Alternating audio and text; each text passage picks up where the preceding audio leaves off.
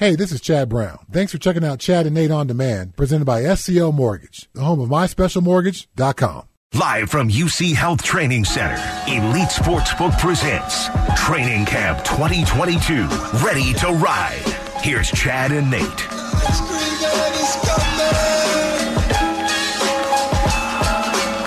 Happy Tuesday out there. Chad and Nate coming at you from UC Health Training Center. How you doing, partner? Doing good, man. Doing good. A little traffic getting here today for everybody. I saw you were hustling by the skin of your teeth. Took the other exit, hopped the fence, and was sprinting over here. You made it. You're not even out of breath. No. I kept myself under control, but man, it was one of those mornings where life was conspiring against me. What else other than the traffic? There was traffic on 25, so traffic going north on 25. Yeah. A lot of looky-loos. Looked like there was a big accident over there, so people going south were slowed down due to that.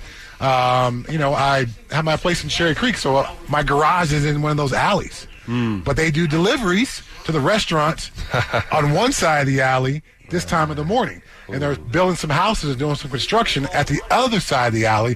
So I pull out of my garage, and there's just trucks on both sides of the alley. I'm just like, what am I supposed to do here? So that slowed me down. Did you yell at somebody? Did you let them know? Yeah, I had to get out of the car and do that. Hey, I got work, man. Some people got to leave, man. We got to be somewhere. Is that what you did? Yes. What did they say? Sorry. Yeah. And then they took another 5 minutes. Oh, really? Yeah. Oh, man. They parked the truck. They've got to unload it. Everyone's got a job to do. I just have to get to mine on time, people. But so here I am. Does that make you feel like, you know how you have a tendency to kind of maximize every minute in your getting ready process? I woke up 10 minutes early this morning. Oh, you did? Yes. Oh, so luckily, I did all that. Otherwise, you'd be on with Mike Evans right now. Well, happy you made it. Another beautiful day here at UC Health Training Center. They're going full pads today. Yeah.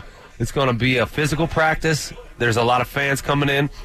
This actually might be the last real fully padded practice of camp. Well, Thursday, but that's with another team. Okay, yeah. Right? So they got the Cowboys coming in, and then obviously Friday's going to be nothing, and then the game, and then camp's over. Camp is over. So this is your last real practice against your teammates. That makes 4 total. Wow. Total, man. So that's a different world than we're used to. That's been a topic of conversation for the last couple of weeks, and a lot of people were like, stop talking about it. But it's just unusual, and so it's something that we're all getting used to. But fans are filing down on the hill up there. They've opened the gates and expecting a good crowd today. It's going to be probably another hot one. Even when it's not supposed to be a hot one, it ends up being a hot one. Like yesterday morning, it was all crisp and nice. Great, and it's yeah. Then by the end of the day, it was freaking scorcher again. Dude. Yeah. And we got like another week ahead of us of like 96, 97. Because at this point yesterday, I think it was 70 degrees. I actually said, I'm a little chilly right now. Yeah. I'd love to have a long sleeve shirt on. Yeah. And now we're getting close to 80, same time of the day. It's going to be a hot one for sure. Coaches, I think, secretly root for hot weather. During some of these days at training camp. So if you were a coach, how would you feel about hot weather? Do you want to push your guys through it and make them suffer, or do you prefer if it's a little cooler? It wouldn't be about the desire, when I became a coach, another coach told me, becoming a coach, you learn to be indifferent to other people's pain. Yeah. Basically. It wouldn't be because of that. It wouldn't be like, I want these guys to suffer. No, I would want it because at some point early this season, you're going to play in a hot game, and you've got to be prepared for that. So it would be far less about the players got to grind it through.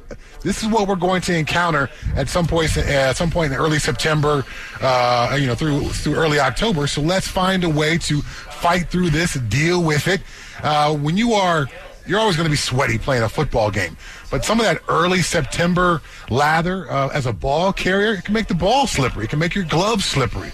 You've got to get used to all those things. Yeah, I guess. I don't remember. I played in one really hot game in the 6 years I played here, and that was in Miami. It was like, first couple weeks of the season. Yep. I think it might have been opening weekend. But other than that, we never really had super hot games here. Good for you. Yeah, well, I guess it's just good for Denver because it's not that hot in September, but it's starting to feel like it's going to be. Like, it's getting hotter every single year. Is it just me?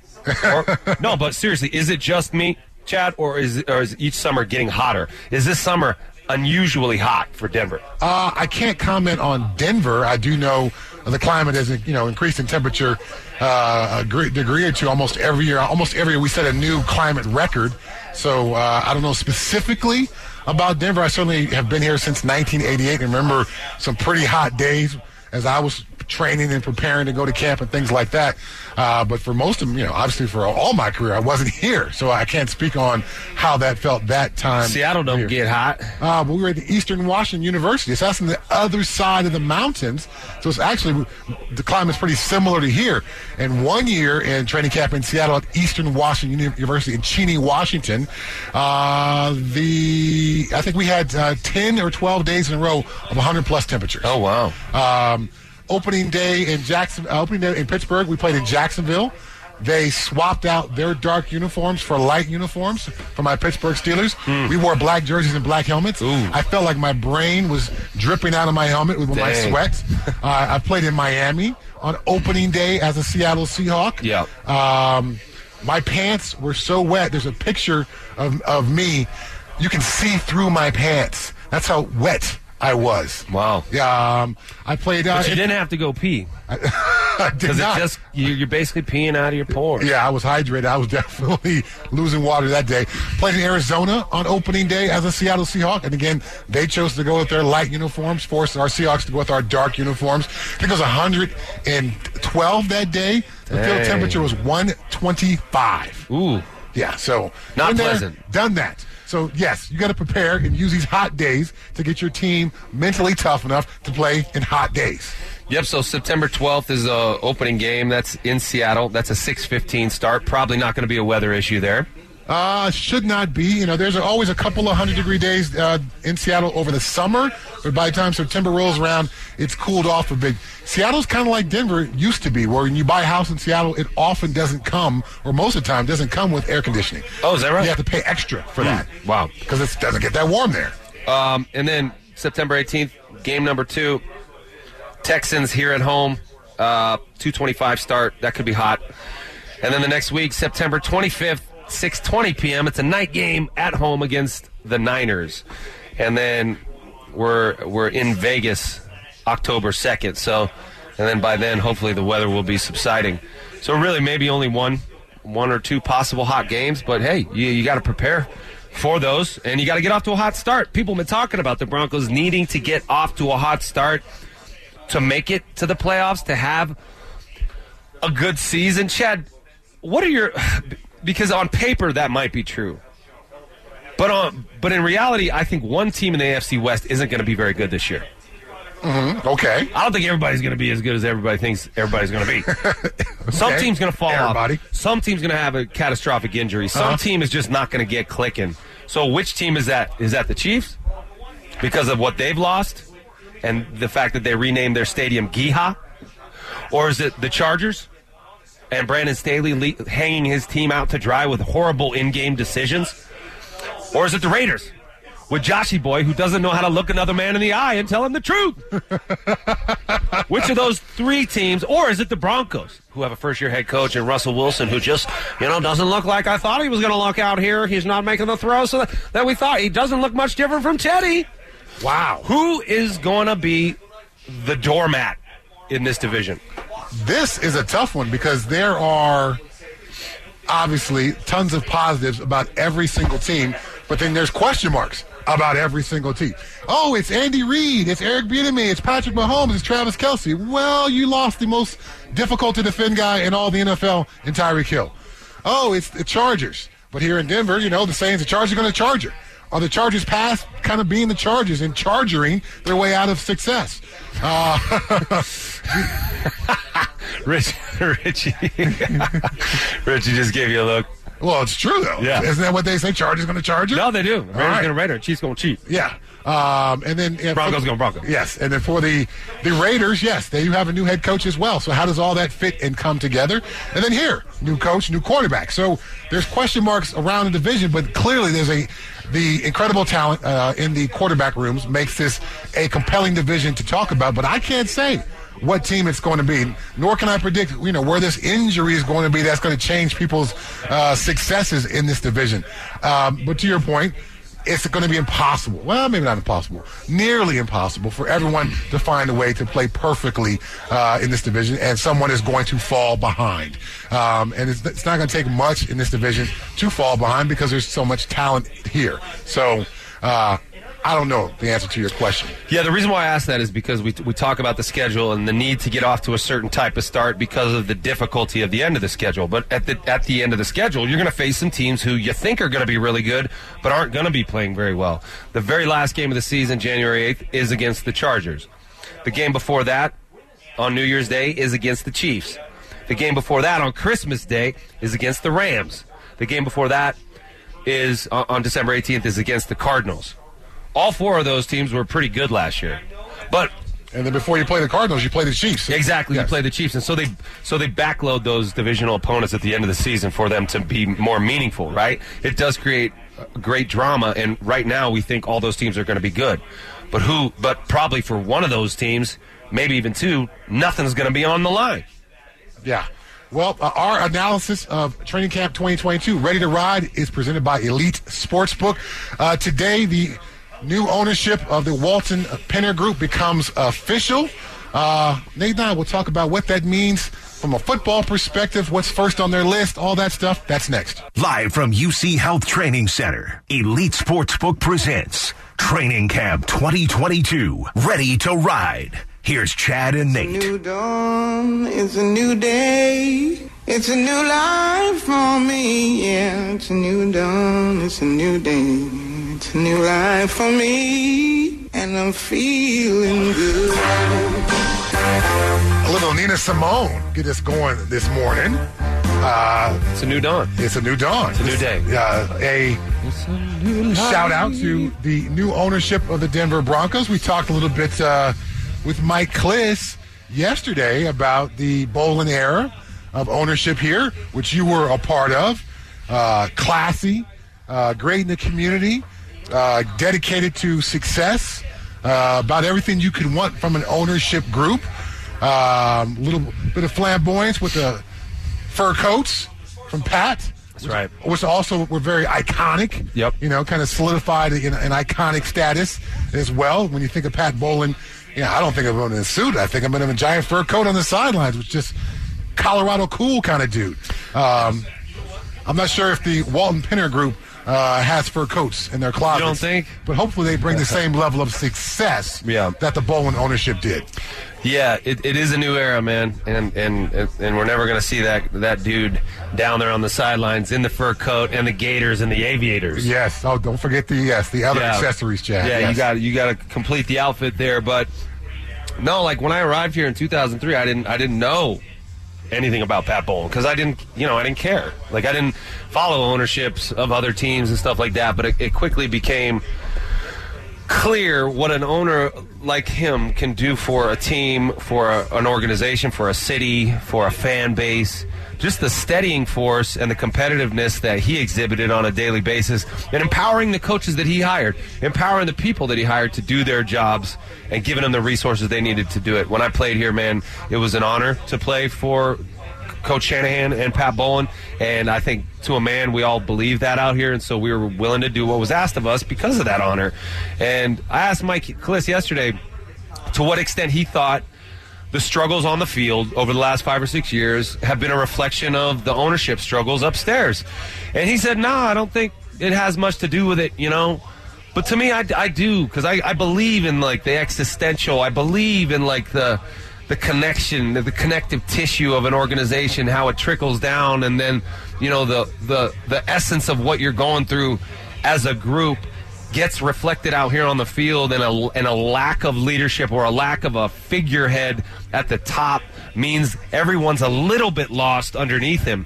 And how does everyone perform their jobs with as much precision, as much passion when they're a little bit lost in their jobs without that leader. I think as soon as he left the building, the Broncos got a little weaker. And so I do believe that Joe Ellis did a heck of a job holding it up and juggling a lot of issues, on the field, off the field. I think Joe Ellis should be commended, and the trust should be commended at doing their best and delivering a Super Bowl and, keeping this ship above water. And I think it's a huge relief to everybody in this building to finally have this day come. It's been a long time coming. I've been talking to some of my friends around here who work here. They don't know what to expect. Mm-hmm. They don't know what the Walton Group's going to be like, if they're going to come in and want to bring in all their own people. They don't know. But they're also ready for whatever is coming, because it has been, like I said, a long time coming. It's a huge relief that it's finally here. And I just hope that the Walton Group carries that torch, and holds the same standard, and I believe they will, but you never know how it's going to be. So I think we need today to pay homage to that time in the last 38-plus years. Pat Bowlen bought this team for, Mike Kliss was saying, $71 million, and he sold it for $4.5 billion. That's a come up. As a come up. That is quite the come up. But it's also a testament of how hard you work to make this business so valuable now. It's not just that the NFL is so valuable and profitable. It's that this team is what it is and attracted Rob Walton and his group. So hopefully they keep that standard up, and I know that it's going to be nice for everyone to have this over and put to bed and to move on with their lives. Yeah, 7 Super Bowl appearances, 3 Super Bowl victories for the Broncos under Pat Bowlen and the Bowlen family ownership. The expansion of the media market for the league. Pat Bowlen was instrumental in developing Sunday Night Football, another, to go along with Monday Night Football, another primetime opportunity for the NFL to own the media and television landscape. Also propelled the NFL to, billions and billions of more dollars in media deals, therefore raising the value of the individual franchises around the league. The entire league, owes a tip of the cap to Pat Bowlen and the Bowlen family ownership for helping them make a ton of money collectively. So awesome for that. But now the Walton Penner Group will take over today. The league vote is today. All 32 owners or a representative will vote. Need 75% of that vote to have approval for the new ownership. We are expecting 100%, if not very close. There are a couple of rogues out there. Mike Brown with the Bengals and Davis with the Raiders can sometimes go a little bit counter to be contrarians, but we expect the ownership to be official today. If you are the new owner, Nate Jackson, put on your billionaire hat. Oh, okay. Hold on. Let me get it. I see you got your hat on now, but that's not a billionaire hat. You got my billionaire. Okay, I got my billionaire hat on. All right. I'll always keep it with me for situations like this. You never know when you'll need it. All right. So now you have your billionaire hat. So now you can start to think about big ticket items. What am I going to do? I bought this shiny new franchise. What's on my list? What do I want to spend a ton of money on just to immediately say, this is my ownership. I'm taking this thing over. Okay, well, first thing I do, man, is I come on in and I just start ripping pictures off the wall, just smashing them on the ground and saying, this is my business now. No, man, what I would do is tiptoe on in here, man, and just kind of not change a gosh darn thing for the first year. Try to get to know people. Try to understand how this business works, how this team works, how it operates in the community. I would attend some home games, go to some games, go see what that experience is like, because, of course, a new stadium or an upgraded stadium is definitely on the horizon. Which one do you want to pursue? Do you want to upgrade the current stadium, or do you want to build a new one? I imagine that there's going to be a drumbeat to build a new stadium, but the question is, where do you do it? Do you do it downtown, or do you do it in the middle of nowhere? I think that's a huge decision to make. If you build a stadium in the middle of nowhere, which a lot of people advocate for, the multi-use stadium that has a retractable dome, Richie's nodding his head because he can already taste the Fuddruckers chili cheese fries that he'll get. That's connected to it. It's an experience, right? But there's going to be hotels and chain restaurants attached to it. There's going to be no character to it. There's going to be no local businesses involved. The money's not going to go to the city. It's going to go to those corporations out by the airport. And Richie's pretending to shed a tear. He doesn't care about local businesses. Do you, Richie? Do you? Wow. So to me, there's a heart of a team is downtown where the stadium currently resides. I would really consider leaving it where it is. I have no problem with that stadium. Some people, like D-Mac, is like, that stadium is like so far gone over the thing. Like, no, I love that stadium. There's nothing wrong with it. Richie wants a dome. Why? Why do you want a dome? So maybe you can host a Super Bowl once every 10 years? Who cares? Why? Right? Who cares about the Super Bowl, guys? Let's go play in it. Let's go play in it in Arizona. Yeah, put on those headphones, Richie. Break it down. No, that's fine. That's fine. I don't care about local businesses, but you just want to scoff at the idea of hosting a Super Bowl and other multinational events that would bring influxes of people into Denver to support all those small businesses downtown and those local businesses that could use an increase in revenue are probably still reeling from the effects of COVID. But no, that's fine because we need our tradition and our pride. The studies are we can't have a dome in Denver. The studies are out. The Super Bowls are a net loser for every city. The last I don't actually find that to be accurate. I think there's conflicting research on that. The studies have come out. The last 10 years are a net loser for all those cities. By the time you add it up, yes, there's an initial little bit of bump of money, according to the studies, but in the end, it's a net loser considering all the infrastructure, the free hotel rooms they have to give away, all the other pieces that come to it. Each city loses money in the end with a Super Bowl appearance. What say thee now? Again, I don't know that that's fully accurate because I feel like I could produce research and numbers that would say something that's conflicting. But even still, even if it's not the like unbelievable end all, fix all, be all, it's still an opportunity. It's still an opportunity to grow, to modify, and to modernize your facility. The Broncos facility, their stadium, isn't that great. What isn't that great about it? It's old. It's kind of run down. It's in a horrible area. Horrible area? What? Yes. Downtown Denver's a horrible area? That part? You it's think just you on think, the other side of the you freeway. Think, like Broncos country, the best we can do is walking over greasy railroad tracks and underpasses, and that's the city life. That's man. character. Yeah, exactly. Oh, here we go. What do you want? That's character. We can.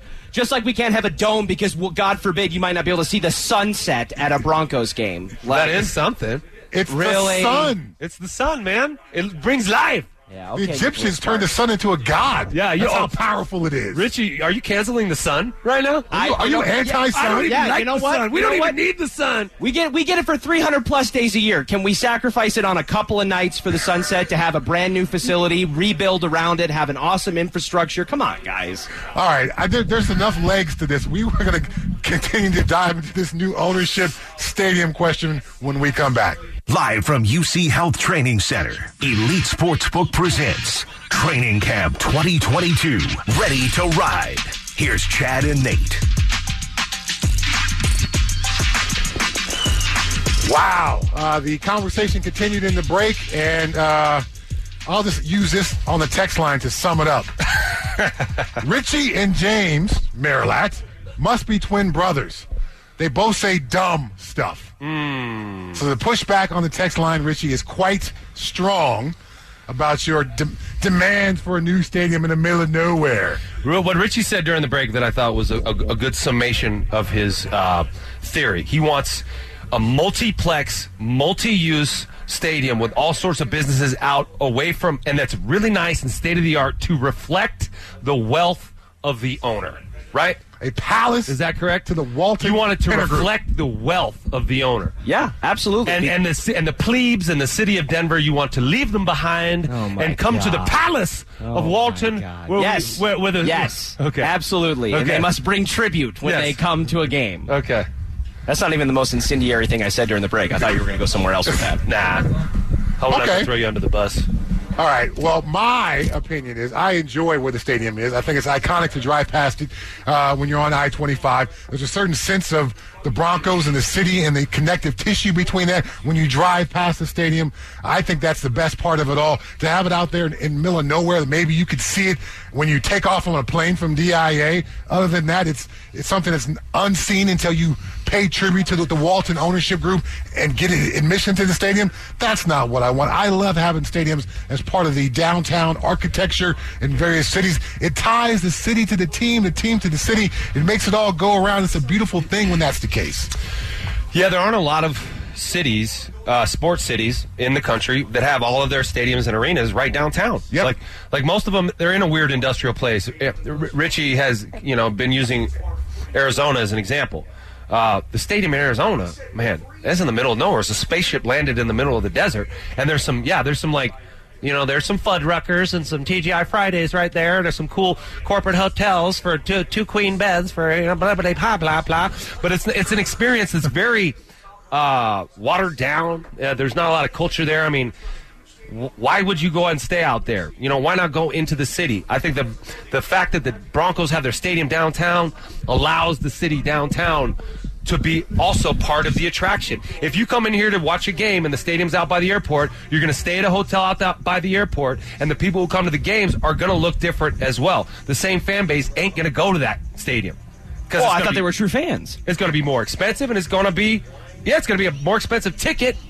So it's going to price out a lot of the people who've been going to games since 1962. You realize the majority of people that go to Broncos games now don't live in downtown Denver, right? They already come from the suburbs and the other places to come downtown to watch a game. In downtown Denver. So all of a sudden, a commute is like, oh, Pearl Clutch. We can't drive out toward the airport, but we can drive from Highlands Ranch to downtown Denver, or from Castle Rock to downtown Denver, or from the Springs, even further away, to downtown Denver. So it feels like you're being very selective with your, I need to plant my flag for the justice of these underserved people. And it's funny because you keep saying there's going to be Fuddruckers and chain hotels and all that. That's cute. I'm staring at an Einstein Bagels coffee cup in front of you, which that's a pretty national chain. I don't think all of a sudden supports your argument for a stadium. No. It's fun though. It's fine though, because it feels like you're corporate shunning. You're corporate shunning of all it's going to be is Fuddruckers and Chili's and TGI Fridays. And that's what it will be. Yeah, that's fine. You're cool with that. So you don't like those places. You clearly never go to eat at a chain restaurant. You're mom and pop specifically only. Yeah. But it's okay. You get your coffee and your bagel and your muffin from a corporate chain. That's okay. So where do we draw the line, Nathan? Richie, have you seen the prices of tickets? Don't take those headphones off. Have you seen the prices of tickets at SoFi and at Allegiant Stadium? The stadiums you want to model your stadium after. They're pricing out real fans. Have you seen the games there? Half of the away the supporters are away supporters. Half of them are home supporters. Do you understand what it'll do to the ticket prices if you put a brand new fancy stadium in? And you're okay with that? Yes, because that's inevitable anyways. Are they going to play it in Power Field forever? Are they never going to build a new stadium? Of course they will someday. Okay, so when they do that someday, that same exact thing's going to happen. Why are you yelling? I'm not. I'm just saying. We're having a conversation. Okay, cool. That's going to happen when they build a new stadium. Even if it's someday down the road, that's going to happen anyways, right? I'm in favor of it not being out there now. Well, does it need to be built now? It can be. No, it can, of course. We can do anything. Exactly. Yeah. Does it need to be? Is that the first order of business for the owner? That was where this discussion was. I think it should be. Yeah. No, I think the first order of business should probably be paying Russell Wilson and getting that taken care of, but I think it's high on the list. Okay. All right, just to keep the controversy going, because I don't think there's any way of settling the stadium issue, someone with as much passion as Richie has about the issue. What about new ownership and new uniforms? Maybe go with the old D on the helmet, something like that. Something to make a splash. Obviously, the Walton Group, Walmart, would have an interest in selling as many jerseys as possible. And how do you take Russell Wilson, who has I believe now is in second place in jersey sales in 2022? How do you move the Broncos into the front of the class of that? You put a new logo, a new design on it. Now all the diehard fans have to buy another one. Is that something you would do when you put on your billionaire owner hat, Nate Jackson? Big surprise? Nope. I'm not in favor of a new logo. I think our logo's fine. I actually think it's cool. Richie do you want a new logo? No, he doesn't. No, Richie's cool with the logo.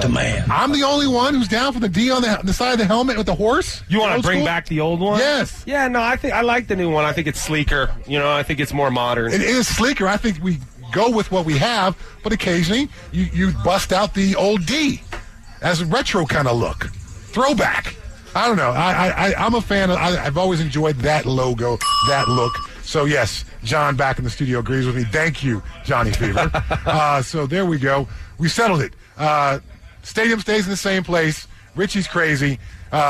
Maybe 10 years from now, but leave it where it's at currently. It's still a fine facility. We don't need to.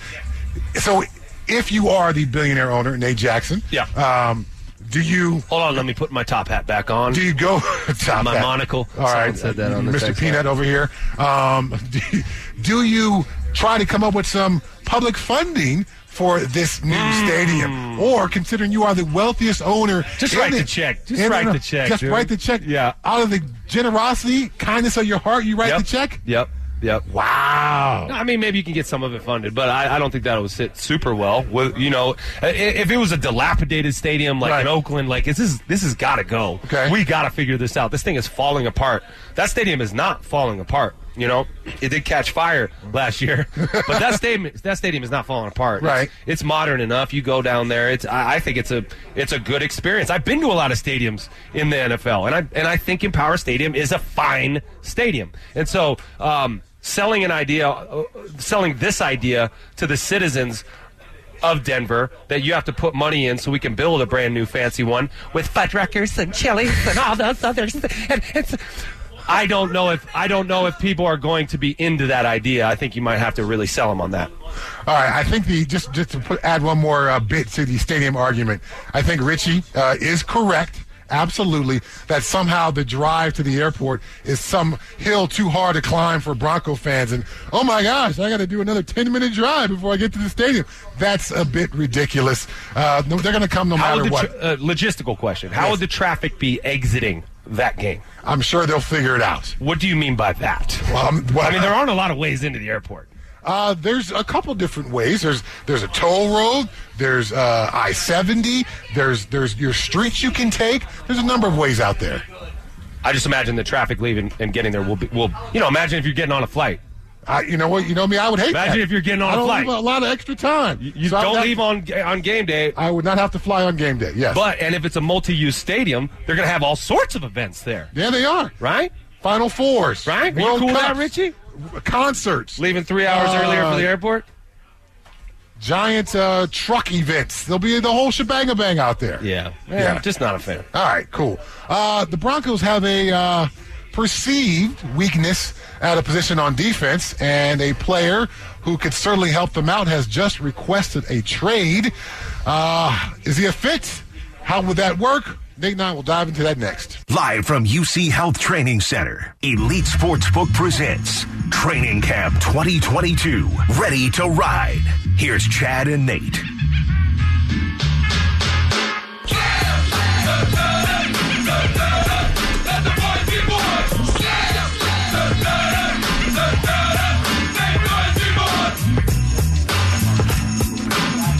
Roquan Smith of the Chicago Bears, previously of the Georgia Bulldogs, one of the best young linebackers in the NFL, a guy with tremendous cover skills, has requested a trade.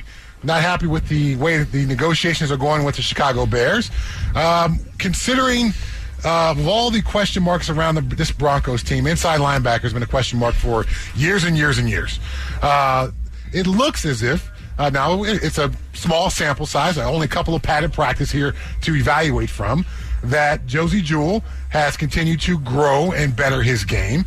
And then Jonas Griffin has looked to step forward from being mostly a special teams guy last year to now maybe being a full-time true inside linebacker on this team. Certainly doesn't seem to be making a lot of mistakes out there, missing a ton of plays. So that is the inside linebacker position. Should the Broncos look at somebody like Roquan Smith? I think it's worth it. I think it's worth a phone call. Okay. I think it's worth a phone call. A guy like that wants out. Now, it's also the type of thing where maybe they figure it out because he feels disrespected. He feels like they're trying to strong arm him. He feels like they're trying to force his hand, and he wants out because his feelings are hurt. How hurt are they? Is he being serious, or is it one of those erase my Instagram pages type of thing, like trying to put pressure on a team to come to to come to the table and negotiate on your terms? But as far as bringing a guy in right now of his quality, he would instantly upgrade this defense. That's a fact. Whether or not he would take Josey Jewell's spot or both of those guys could be out there together, I think the Jonas Griffith thing out there is the question mark that guys are trying to figure out if he can be a starter, if he can be a full-time guy that could be an impact player in the NFL. So I think Roquan Smith, might as well make a call and see what they're talking about, but no way they want to trade this guy. He's a 25-year-old linebacker who's had a lot of production in this league, and there's not a lot of guys like him out there. So, but I would say at this point, very unlikely that it happens. The guys who are out there right now are the guys we got to get comfortable with. But it seems like it's been kind of a story that's been repeated several times this offseason and this summer, too, with guys feeling disrespected by the team they're negotiating with. Deebo Samuel as well, and other guys. Do you think it's just the team is going to rake you over the coals if they can? Or do you ever see just a team coming to the table and giving you the deal that you want? Outside of quarterbacks, it seems like negotiations are just far more prone to get contentious now, and obviously the players have the avenue of social media to voice their displeasure. Von Miller editing John Elway out of pictures. Von Miller was coming off being the Super Bowl MVP, and that negotiations became a real case of hardball, and feelings and hurt feelings got involved and all that, so it was I don't know what you're personal talking about. For all those guys. So Roquan Smith sounds like he's in a similar place to maybe where Von Miller was. He feels as if this entire process hasn't been a negotiation, just the Bears trying to strong arm with a take it or leave it deal. This is from Ian Rappaport on Twitter. This backloaded offer, which would not make him the highest paid in actual salary, has proposed de-escalators that not a single player out of the 94 non-quarterbacks with a $15 million plus contract has in their contract. He was offended. So we saw the whole Kyler Murray thing went down with the homework clause that the Cardinals had to take out of that contract. Looks like the Bears are trying to put a de-escalator clause in Roquan Smith's contract, and justifiably the player is hurt and offended. So is this a bridge that is burned? But for the Broncos, I guess they need to see what's going to happen on this Thursday and Saturday to really evaluate what they have at this position. Yeah. It's been difficult to evaluate anyway because of the lack of contact and padded work. But when you're going against your own team, it's even more difficult. So let's see what Jonas Griffin, let's see what Josie Jewell, what they bring when it's time to go against somebody else Thursday and Saturday.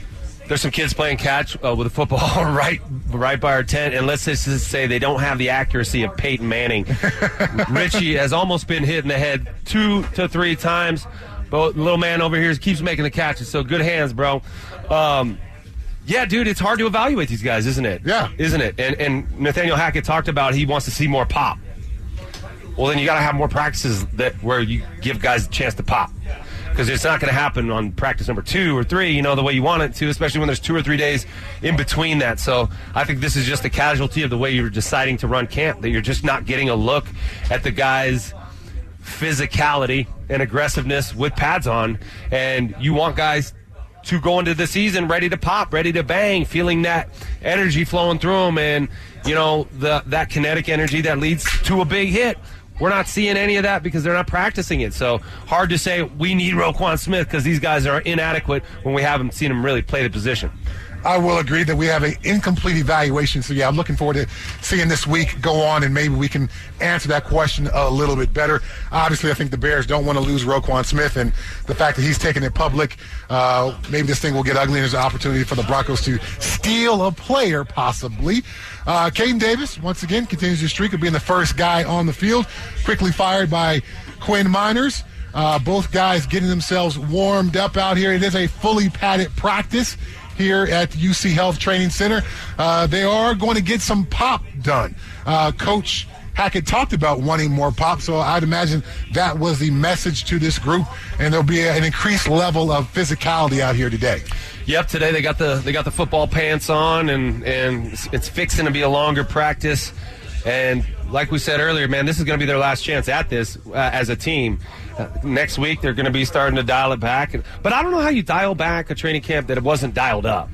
You know what I'm saying? They're still going to be practicing, right? They still will be practicing. So they just go home a little earlier, but they go home between 7 and 8 right now.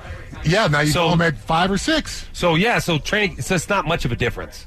We're not going to be out here. Right. We're not going to be out here watching this, but I imagine their schedule isn't going to change much. So, while the Hill's not going to be open for fans anymore, we're not going to be broadcasting here. Training camp, as we know it, as we've seen it, is probably going to continue this way until they make their final cuts. Do you remember that last day of training camp and how happy you were? Oh, my gosh. To go home, to start living on a normal schedule. You get home at like 5, you're like, what do I do with myself, right? I got all this time. Yeah. What am I going to do? Wow. Yeah. I might even go to the grocery store or something. Wow, I'm going to fill up my gas tank. Cool. Do some laundry. I don't know. Yeah. Yeah. Walk the dog. Yeah.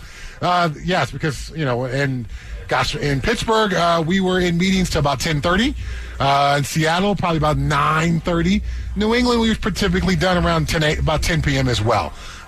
So once we broke camp, then the schedule became a little bit more similar to regular season. There could have been an extra meeting or two thrown in there. So maybe you're leaving the facility about 7 o'clock as opposed to leaving the facility about 6 o'clock during the regular season on a regular schedule. So it was a little bit extended.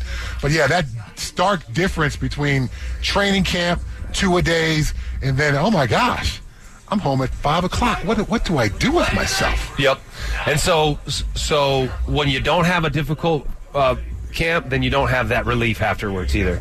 So it's just kind of one long road here. And these guys are, of course they're working hard. I'm not saying the players aren't doing what they're asked to do. The players aren't, dragging around. They're not being lackadaisical. They're doing exactly what they're asked to do. I expect them to have a physical, fast-paced fit practice where they are hitting each other today. You just wonder if, like we used to dial up a goal line period every, 3 or 4 days, which is live. Wow. We are tackling here, yes. Okay? Because you're on the 1 yard line. Not a lot going on here other than us trying to get over that line. So you're bringing them to the ground. This is a full speed period. They haven't done any of those. Do you imagine they'll do any with the Cowboys on Thursday? I would, if I were Coach Hackett, I would feel uncomfortable with that situation because we haven't dialed it up yet.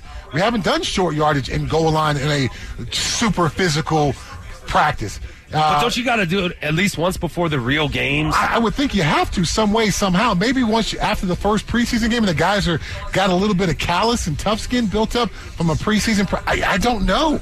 That's interesting because in Pittsburgh, we did a Wednesday night practice at Latrobe High School. We took yellow buses from St. Vincent College to Latrobe High School and had a Wednesday night bloodbath practice. It was insane how physical this thing was. Like to the point of, I would put on the foam shoulder pads, the shocker shit, the shells, and then put my shoulder pads on top of that. Because it was 7:30 at night at Latrobe High School, and it was short yardage and goal line. It was. You went to the high school just for that? We played under the lights. Took a yellow school bus. It was as throwback of a NFL experience as I've ever had. Do you remember having injuries to your teammates during those periods? No. We found a way to be incredibly physical, yet take care of each other. But, I mean, literally, if Jerome scored, Jerome jumped up and spiked the ball. Yeah. If we stopped him, get your blank off the field. We just shut you. I mean, it was. You said get your blank off the field? Not in reality, but that would be here for the rare airwaves. Yeah, you got to keep it slightly clean.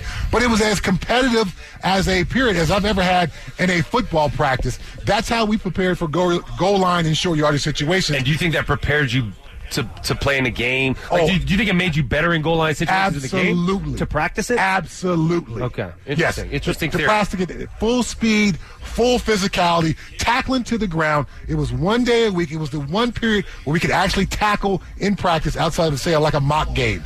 But that was...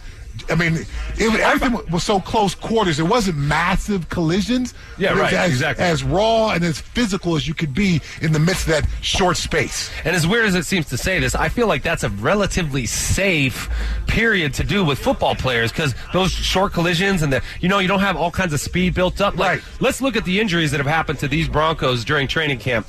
Tim Patrick, all alone, tears his ACL, right? Demaria Crockett, all alone, tears his ACL. And there are no real close quarter injuries. Yeah, K'Ron Williams hurt himself, way outside on the edge. Exactly, right. but the part of football that you really need to master, the blocking and the tackling, that close quarter push, that stuff, you're going to have to do it over and over and over and over and over in a game. You got to get ready for it somehow. Yeah, you want to be the most physical team in short yardage and goal line situations, whether it's offensively or defensively. The more physical team wins those situations, and the only way I know to be more physical is to practice being physical. So, Rich, you just spent the last 10 minutes responding to those who on the text line who agreed with him or trying to dispel those who didn't. You've been at it, man. Good try. Yes. Richie, good use of time. When we come back, we have our distractions segment. That's next. Hey, this is Nate Jackson. Thanks for checking out Chad and Nate on Demand, presented by SCL Mortgage, the home of myspecialmortgage.com.